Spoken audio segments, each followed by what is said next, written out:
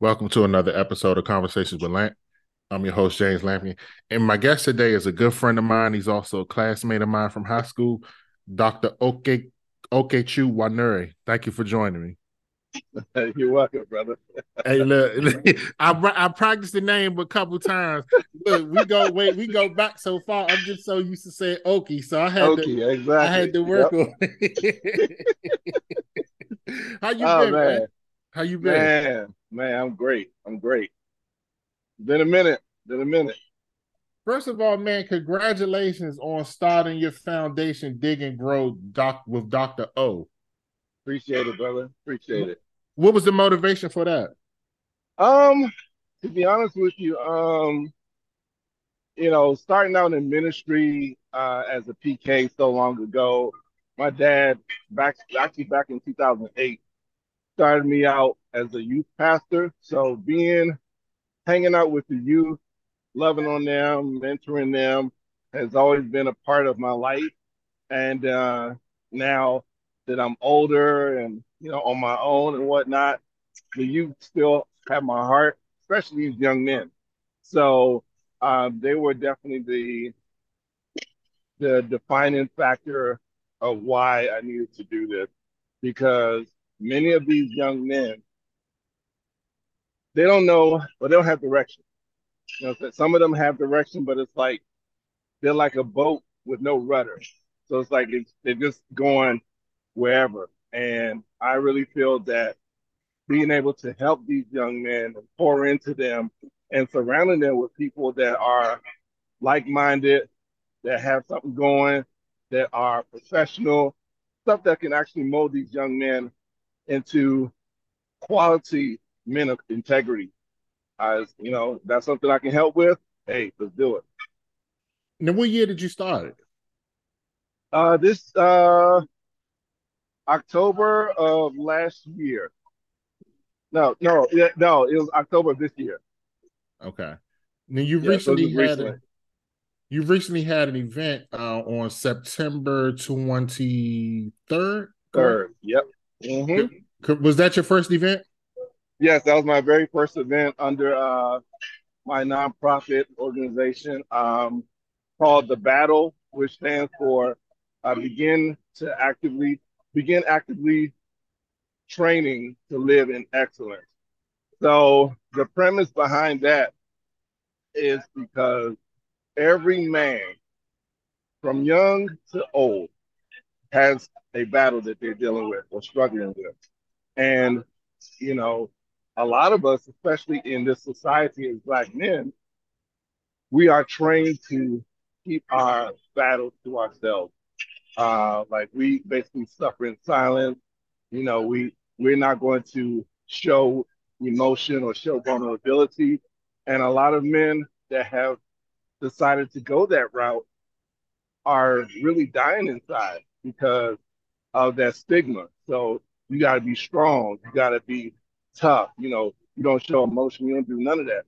So the point of this event was to show these young men that are currently in this cycle that it's okay to be vulnerable. It's okay to, you know, let people know that you need help. And the great thing about this event, because I had a panel of 5 individuals, 3 of them were pastors. One was my fraternity brother, who is a serial entrepreneur. He's also running for Ward 2 councilman here in North Las Vegas. And then the fifth person, he owns a technical school, and then he also is the owner and founder of Bully Busters 702, which is he just basically just taking bullying head on, as an advocate for people that go through that. But yeah, so I mean that event was just a blessing to a lot of people. I mean, there were people that were even in their 30s that felt like they really learned something, that they really gained some golden nuggets of wisdom as a result of being there. So yeah. Let me ask you a personal question. You mentioned how we as men struggle with being open about the things we're going through, the battles that we're fighting. Is that something you've experienced personally? Yes. Um, the reason I say yes, because in my culture, being from Nigeria, you don't really see too many men or Nigerian men that show emotion. Women, yes. Men, mm-mm. So growing up, this was a factor that I had to deal with, with my own dad. So, it was just suck it up and keep it moving. And um, has always been with me over these past 43 years of my life. And I'm now trying to learn how to break out of that. Um, as a matter of fact, this last year was the first time that I ever went to go see a mental health specialist.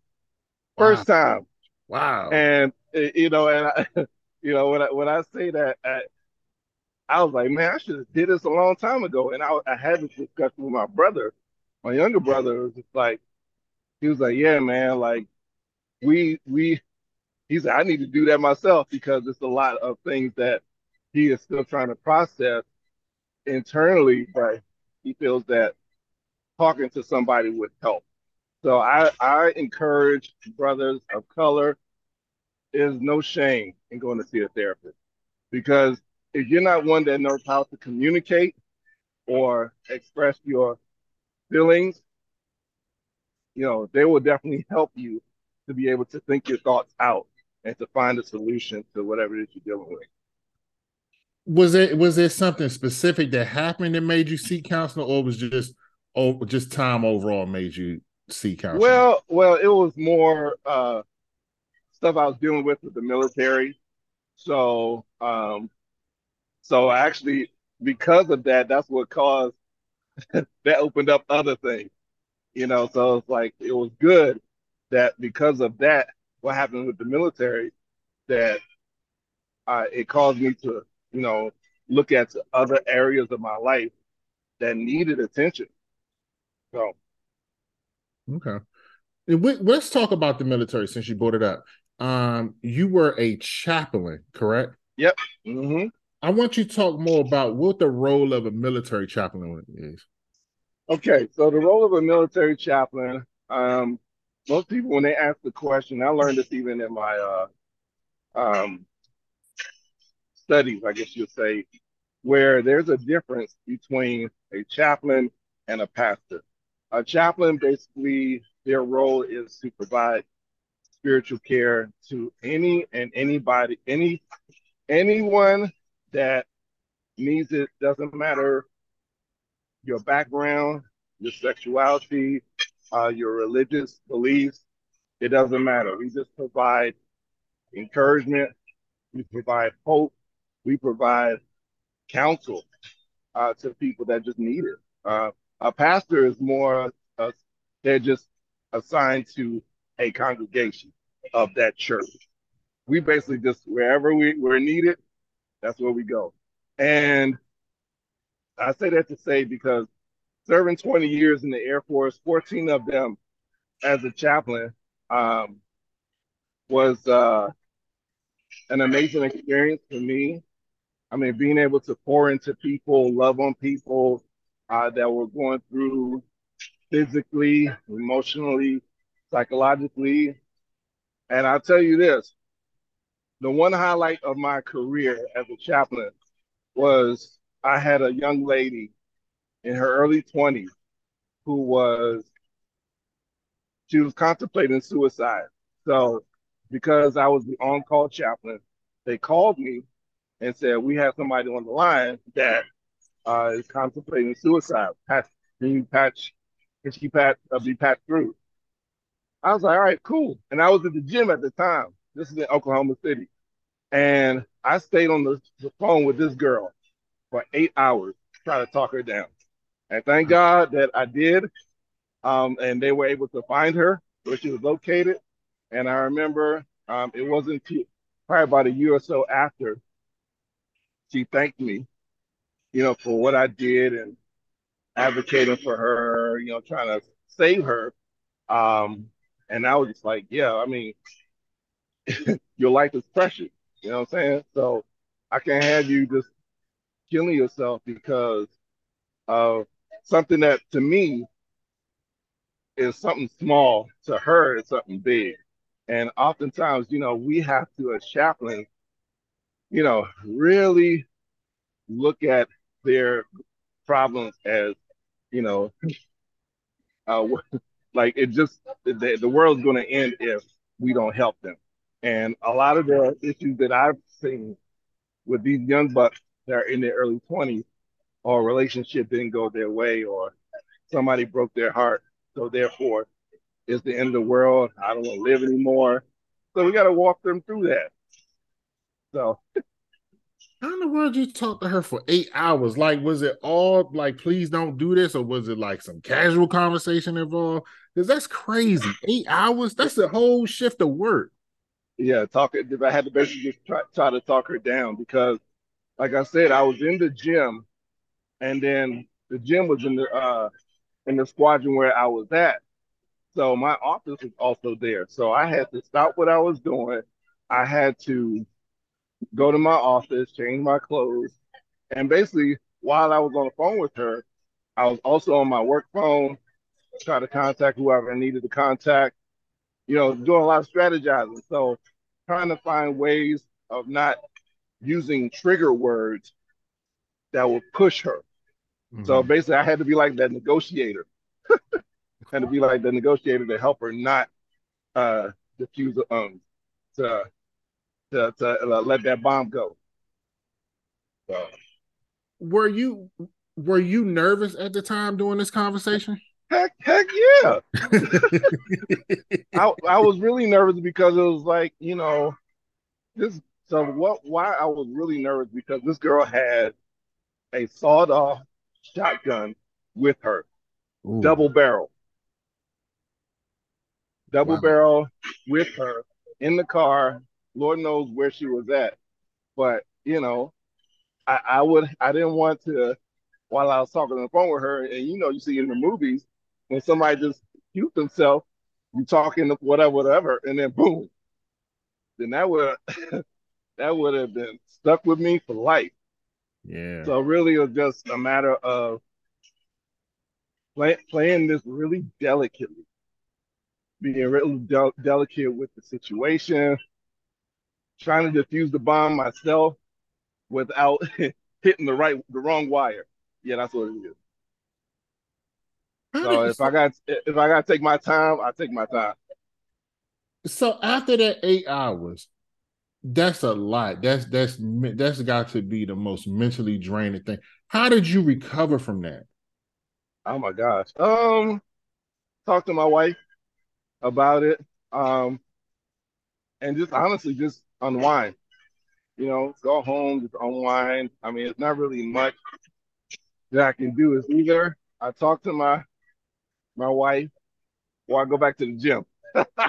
Mm. So it's one of the two. One of the two. I'm glad you mentioned the wife because I listened to a podcast you did with the gentleman David Foster, and shout out to him. That was an excellent episode. Yeah. You mentioned something that was really interesting to me. You Uh-huh. said you did the first term you did, you got out because your wife wanted you to get out. Yeah. You did a job with project management and you went back in. So how Yeah. did you convince your wife to give her blessing for you to go back in? Well, because of the nature of the job. So when I was enlisted as a civil engineer, they deploy a lot. Oh, They deploy a lot. So, she didn't want to have to deal with all of that. So when I said that I was going in to be a chaplain, they deploy, but not as much as they everybody else does. So, and plus, you know, I was going to be an officer. So all of that and the pay and all that other stuff was, you know, helped helped to get that approval okay. for me. So What year did your father pass, Oki? 2015. So did you talk to him before you made this decision? So let's see. I commissioned to be a chaplain in 2010. And yes, I did. And I mentioned it to him, just to see what his thoughts were. And he was basically like, he was proud. He was very proud because it was in the direction of ministry. And being a pastor, him being a pastor as well, and him trying has been for the longest time trying to get me into that direction. You know, it was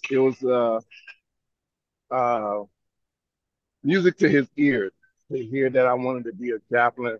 Um, so he gave me his blessing, and and I would say is two occasions that he gave me his blessing off of things that he felt were an amazing accomplishment or something to shoot for. So one was to become a chaplain. The second was when I told him that I had an opportunity to get my doctorate. So he was like, "Yeah, you better do that because I've never done that before, and I want you to not settle. I want you to go further than I have ever gone." And when he said that, I was like, "Say less. I'm doing it." Wow. Did he did see you did he finish did he see you finish your doctorate? No, no. So Um, so he passed in 2015. I graduated in 2018. okay. Okay. So I will say this, James. The day that I got hooded, that was a very emotional day because, like I was telling my wife, I was like, I wish that he was here to see this. But one of the things that I was told was that he is there, he's watching. So it's like while we were there waiting to be called, I was just overwhelmed with emotion because, you know, I was like, I did this not only for me, but I did this to make my dad proud. So, uh, so it was a proud moment. It was a very proud moment for me. Do you know that because you've mentioned on occasions that you avoided that calling. You did not want to take on that calling. Yeah. What changed? Like what made you say, you know what, maybe this is God calling me to do this? Well, um, I was talking with one of my patients about this today, about answering the call, and I said, um, it's like me trying to run away from this calling is like me trying to run away from the sun. No matter where you go, the sun is going to be right there, right on your back. So, um, and I know for me, like one of the things that why I didn't want to be under my dad's shadow or even be in ministry because, you know, I felt like I would be restricted in life, not even getting to have fun, not getting to do the things that everybody else is doing. So it's like I didn't want none of that. So I was like, I want to live my own life. Yeah, let me just run from it, and I did, and I ran, it's like, how like a kid tries to like the layout of your house, and your daughter, let's say when she was younger, try to run and hide. You're like, I know exactly where you at. You can only go but so far. I know every area of this house, so nowhere that you can go to say I want to hide. So that's what I tried to do, and God was just like, nope, come out there. Nope, come out there. I tried the party life. Nope, that ain't gonna last. I I remember, and this is all in college too. I remember I was like, oh yeah, man, I want to get drunk or whatever. And I remember they before we went to this party, it was like passing around this Jamaican rum. I took one sip. I was like, I'm done. I said, I don't want that. I'm done. I'm done. So, I mean, literally, it's like everywhere that I tried to go, it was like, boom, roadblock, roadblock, roadblock. So, I was like, all right, I hear you. I surrender. So, yeah. So what was the feeling like for you that you finally stopped running and you accepted the calling? How did that make you feel? Uh, it made me feel good because, well, no. it made me feel good, but it also made me feel uneasy because I didn't know what was ahead. I didn't know what was ahead. Um, you know, I would say this is something I still struggle with, even at 43, even being in ministry for as long as I have. Um, and this is actually going to be a part of my next event. But one of the things that I will say that I struggle with, and as many men do struggle with, is the insufficiency and inadequacy. So I feel like even with all that I've accomplished and all that I do, I still feel like I can't measure up. I can't measure up. So it's like I was feeling that insufficiency and inadequacy to my dad because Mm. I was looking at him and it was like, well, this is what I have to live up to. This is the blueprint. So it's like, I don't know how I'm gonna do this. I don't know how I'm gonna do this. I don't know how I'm gonna measure up. Um, and oftentimes they say, I mean, you have a blueprint and you have a model to go after, but at the end of the day, you have to create your own story. But that's true. But I still, in the back of my mind, I'm still looking at the other story and like, oh, this story, this compared to mine, so I'm constantly comparing. And in turn, I mean, at the end of the day, comparing will definitely hurt you. So trying to fight that battle with that daily. Yes, sir. I think because I'm on the outside looking in, it you I never had the pleasure of meeting your father. Um, but I'm kind of struggling with you comparing yourself to him because your life, though you're his son, y'all lives are totally different. Yeah, yeah, yeah. I mean, and you're absolutely right. It's our lives are totally different, two different generations.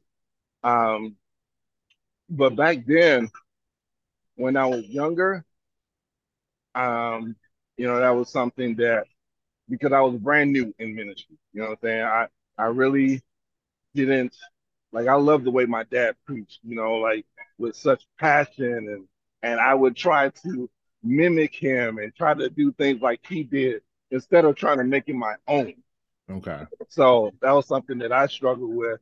And then even now, um, even though I serve in a church, and they already have like a pastoral staff, so I'm like a part of the auxiliary team, I guess you'd say. But when my my pastor, when she preaches, oh my gosh, like she be killing it to the point where I just like a little kid just sitting at their parents' feet, taking notes and just listening, absorbing everything. I'm just like, that's why I want to be like that. But right now, I don't, I don't like, nah, I'm like this. I feel like this. So, that, like I said, that's something um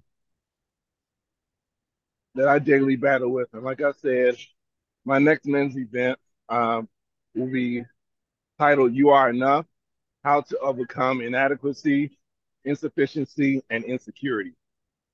So, and there's a lot of men that deal with that now. And you can be strong, but you can still be insecure. Hmm. Um, so it's something that I want to dig deep in um, and expose it. Because a lot of men will hide it real good, so it won't be made known that this is something that they deal with or struggle with. So, When is the last time you've been like behind the pulpit? uh, um,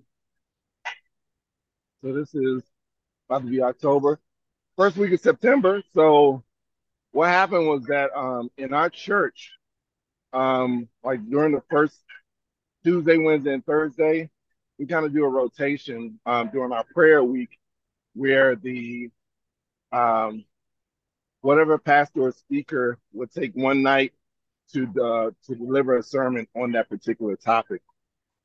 And mine was I think it was the 4th, September 4th was the last time I did something. So, and it's not every month. Um, it's basically just when you're needed. So otherwise, for me, and this is something that I have told myself, because I don't have any interest unless God says otherwise, but I don't have an interest in pastoring a church right now because of Okay. my experience from back in Maryland at my mom and my parents' church. So right now, I am fine with doing what I'm doing now because ministry has so many different faces. Um, being a hospice chaplain, that's ministry. Working with these young men, that's ministry. You don't have to be preaching or behind the pulpit to be doing ministry. So I'm looking at ministry in a whole new light now. Okay. So yeah, I mean, and this is the thing, you've accomplished so much. You did your 20 years. Thank you for your service in the Air Force. You've traveled the world as a chaplain. yeah, You've got pretty much all the credentials a man could have. So I guess that's why, me personally, that's why I struggle to see why you struggle. And it could just be the comparison thing. I mean, you said it yourself. It's just comparing yourself to your dad, but it's like you said yourself, there's so many different layers of ministry. So yeah, you may not be behind the pulpit like your dad, but your dad never, well, I'm not gonna say never because I don't know your dad, but I don't think he was in the military, correct? no. Well, no, actually, he did serve in Nigeria. He Okay. did serve in Nigeria. Yeah, he was on the front lines in Nigeria so long ago, back in the 70s, 60s actually. But yeah, Yeah, it's just, but just your journey alone, like the credentials you have, the things you've done, the foundation, like yeah, you've done plenty. And again, your father, from everything I've heard, you describe a great man. But at the same thank time, you, all that he's pouring into you, you've become a great man yourself. So thank you. you just got to keep that in mind, brother. You've done great things yourself, and Yeah, and I'm sure your father looking down proud because I think I saw little clips of the event you did. It looked great. mm, Looked like it had a yeah. good turnout. And then I've just been following you on social media for years, For a and I just, while. yeah, come on, bro. We went to high school together. So so I've been following you pretty much ever since social media was invented. And I've just Yeah, watched you evolve. And you yeah, you yourself are doing some great things. So, just make sure you keep that at the forefront of your mind. Your dad is great, and absolutely. so are you. Thank you, sir. Thank you. You mentioned, and then you talked about, that's something very interesting too that you mentioned. You are a hospice chaplain. Yeah, That's wow. yeah. First of all, That's not an easy job to have. oh my God, how did you? Okay, how did you even? Get into that. Yes, like how did you even say, you know what, I'm going to do this?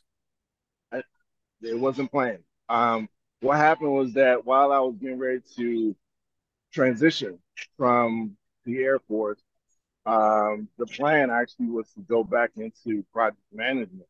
So, I was getting my resume ready and everything like that. And I was applying nonstop for project management jobs. Nothing was falling through. And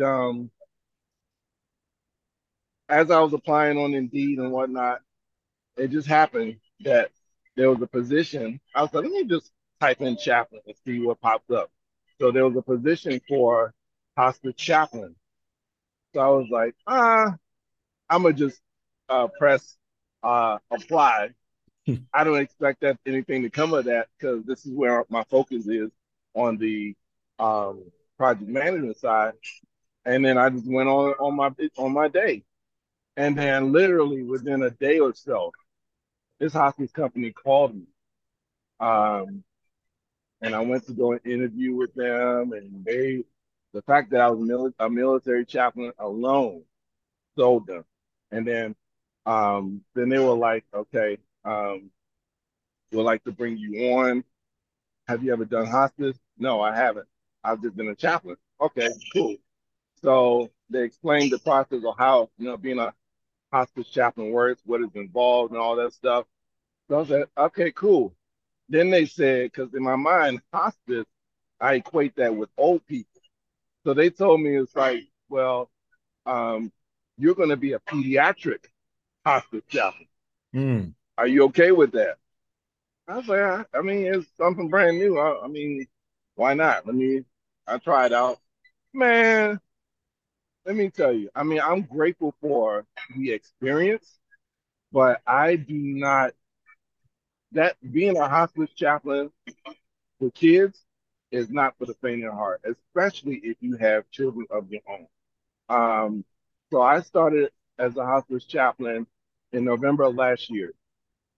Um, Within a 5 month span, I lost about five kids, all ranging from the ages of 20 all the way down to 10, all to Mm. cancer. And I remember my very first death. She was 18 years old. I was on base, um, doing checking emails or whatever, and we have this communication, like group me type thing, and no, it was Microsoft Teams. So we were all on there because to provide updates on the patient. So I met the girl on a Thursday. She died on a Tuesday. So I met her. I was there every day, Thursday, Friday, Saturday, Sunday, Monday. While I was at work, um, they texted us like, yeah, Natalie is starting to transition. I was like, all right, well, keep me posted on just her condition, how everything's going. Not even 30 minutes. It was like she passed. So I left work to go drive to her house where her mom and everybody was. And mind you, James, I've never seen a dead body fresh. Mm. I've seen it in the cemetery, in a funeral home, but never in person. So this young lady, like when I walked in, um, the nurses were um, cleaning her up and doing whatever they needed to do. And I walked in there, and I swear it was just like something from out of a movie. She was she was light skinned, Hispanic. So walked in there. Her mom was by her side on her bed. She was laying there, pale, eyes rolled back, mouth open, Mm. lifeless. And I was like, "Oh, this is surreal. Like I've never seen this before. Like, and it really made you just reflect Mm. and take life in perspective. And I was like, my goodness, like this life is precious. So, like I said, doing pediatric hospice was an experience. I did that for a little bit. Then they switched me to where I was doing more bereavement.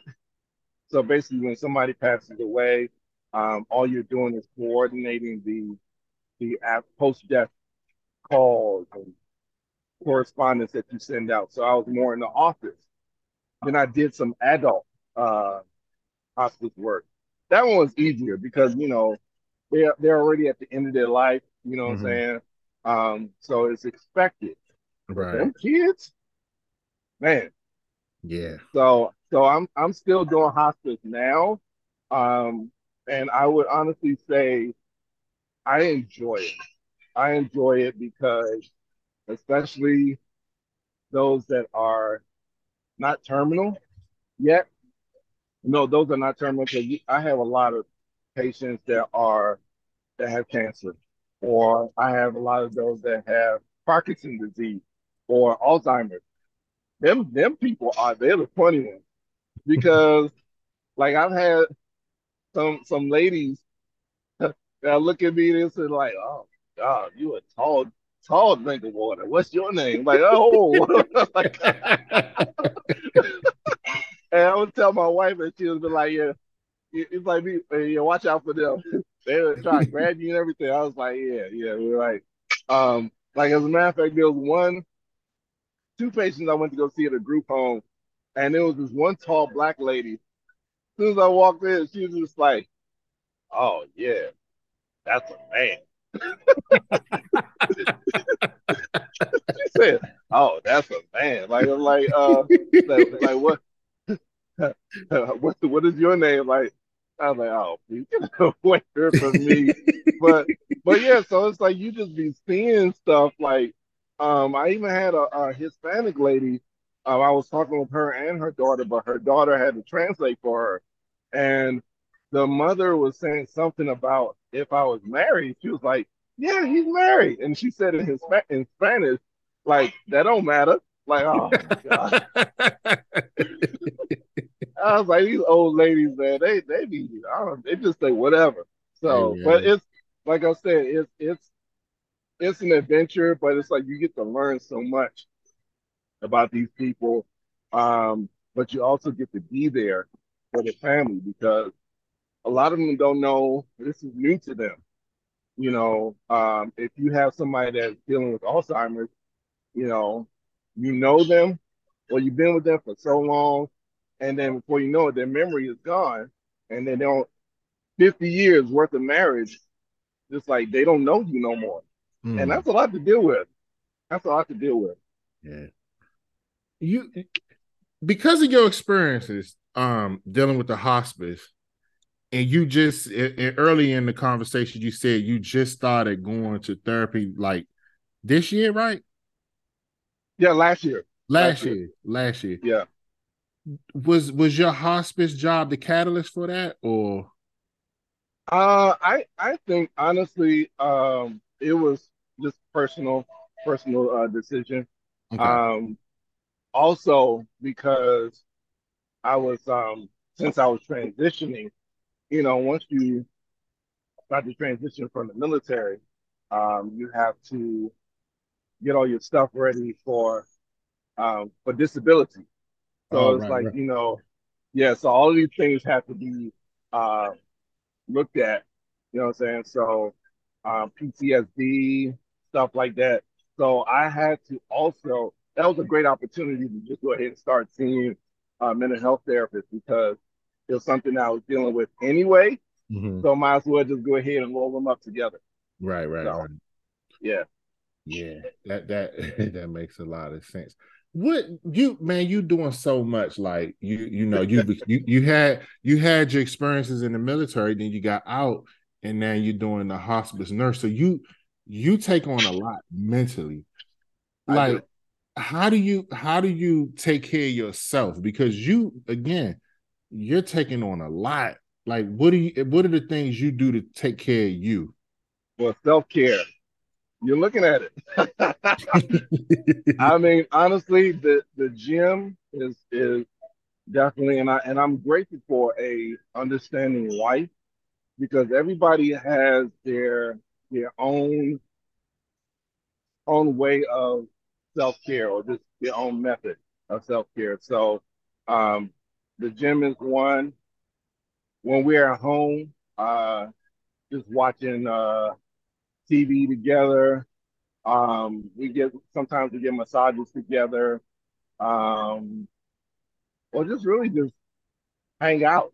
But like I said, the biggest thing for me is really just the gym, um, because it was a staple in my self care throughout when I was in the military. So as a chaplain, the biggest thing or the biggest reason was because every time somebody comes to you to talk about their problem, because we are bound by 100% confidentiality, you got to carry that. So you Mm, can't tell nobody. So mhm. these are people's problems that I'm carrying on my shoulders, and I can't let it out. Wow. I got to keep it to myself. So that's what forced me to really make the gym a form of self care for myself. You mentioned your wife, and she's your outlet. She's somebody you talk to. She's one of your, she's a huge part of your support system. Yeah. Could you imagine doing this job as a single man? uh, I can, but it's always, and I think what makes it, I can, I can, I can imagine it, but the, I'm loving my current uh position now, or how things are now, because my wife is also a nurse. Uh, So because she's a nurse, is like, if there's things that I don't understand or things that I got questions about, she already knows about it, so she can educate me. So it's uh, having her as a nurse better equips me for the job. mm, okay. You mentioned one thing you mentioned too is doing this. The pediatric hospice made you appreciate your child more.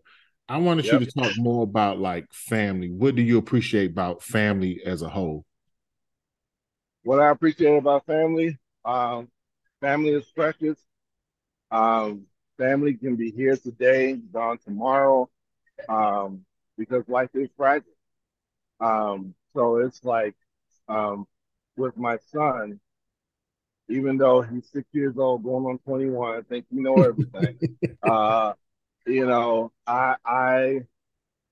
I have to really appreciate every moment that I have with him, because when I think about the parents that had these kids that were sick, and they had to basically watch over them, look at them, and just accept the fact that my child is slipping away from me, you know. And oftentimes we don't want to put ourselves in those shoes, but sometimes to be able to exercise their empathy, we have to. We have to put ourselves like, what if that was my child? Mm, How would I feel? How would I react? So yeah. So wow. that family is important across the board, no matter how much they get on your nerves. I'm a close with this. What is your overall vision for Dig and Grow with Dr. O? So currently, like I said, the biggest thing that what actually was the driving force initially was mentorship for young men, to build men of integrity, to build men of substance, to build men of quality. But where I actually want to take it is, um, I'll call it like a three-pronged triangle, or just like a triangle. So where Dig and Grow with Dr. O will not only speak to the physical, but the mental, emotional, and the spiritual. So one of the things that I plan on doing, is partnering with other agencies, to bring more awareness, uh, in each area. So if it's something that we're talking about on the mental and emotional side, my pastor is a psychologist, a clinical psychologist. So she has her own team of people that can help with that.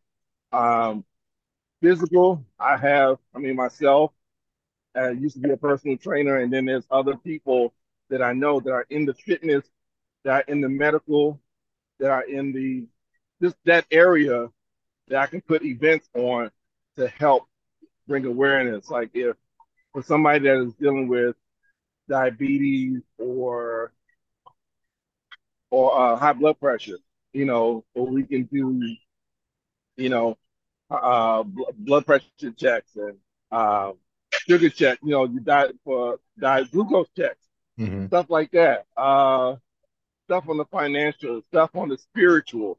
I just want to be able to capture, to help people grow, to dig and grow in each area of their lives, so that they can have a holistic total, uh, so they can grow holistically. That's the word I'm looking for.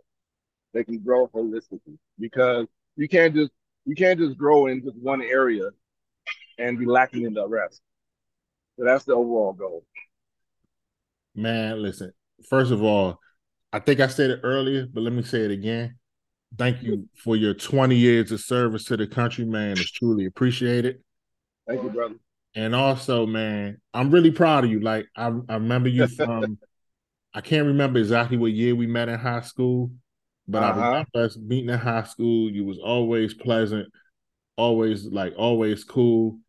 And we Yeah, didn't get a whole lot of interactions, but all the ones we had were genuine. So yeah. just following you and seeing your journey, man, seeing all the great things you're doing, man to man, I'm really proud of you, and I hope you keep up the great work. And don't forget, man, don't forget, you're doing a lot of great things. It's a lot of people who proud of you and who depending on you, and your impact on this world is being felt. So thank you. Thank you, James. I appreciate that, bro. Definitely.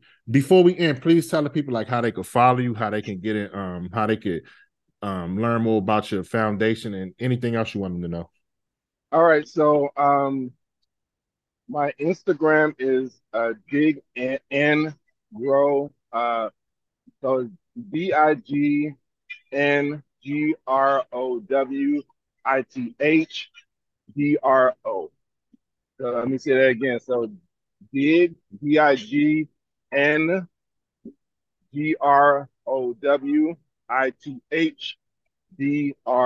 Dig and grow with Dr. O. Um, and I'm really just blessed to be in this position to serve and to help people, young people for that matter, but servant, servant to everybody, basically. All right. Again, man, thank you for your time. I really appreciate it. And I wish you all the best moving forward because I know you got some great things ahead. Thank you, brother. Appreciate it. Definitely. I want to take the All time right. to thank everyone for listening to the podcast. I truly appreciate your support. You can follow me on Instagram at conversations_with_Lant. My Facebook is also Conversations with Lant. You can listen to the podcast on SoundCloud and Apple Podcasts. Again, thank you all for listening. Have a great day.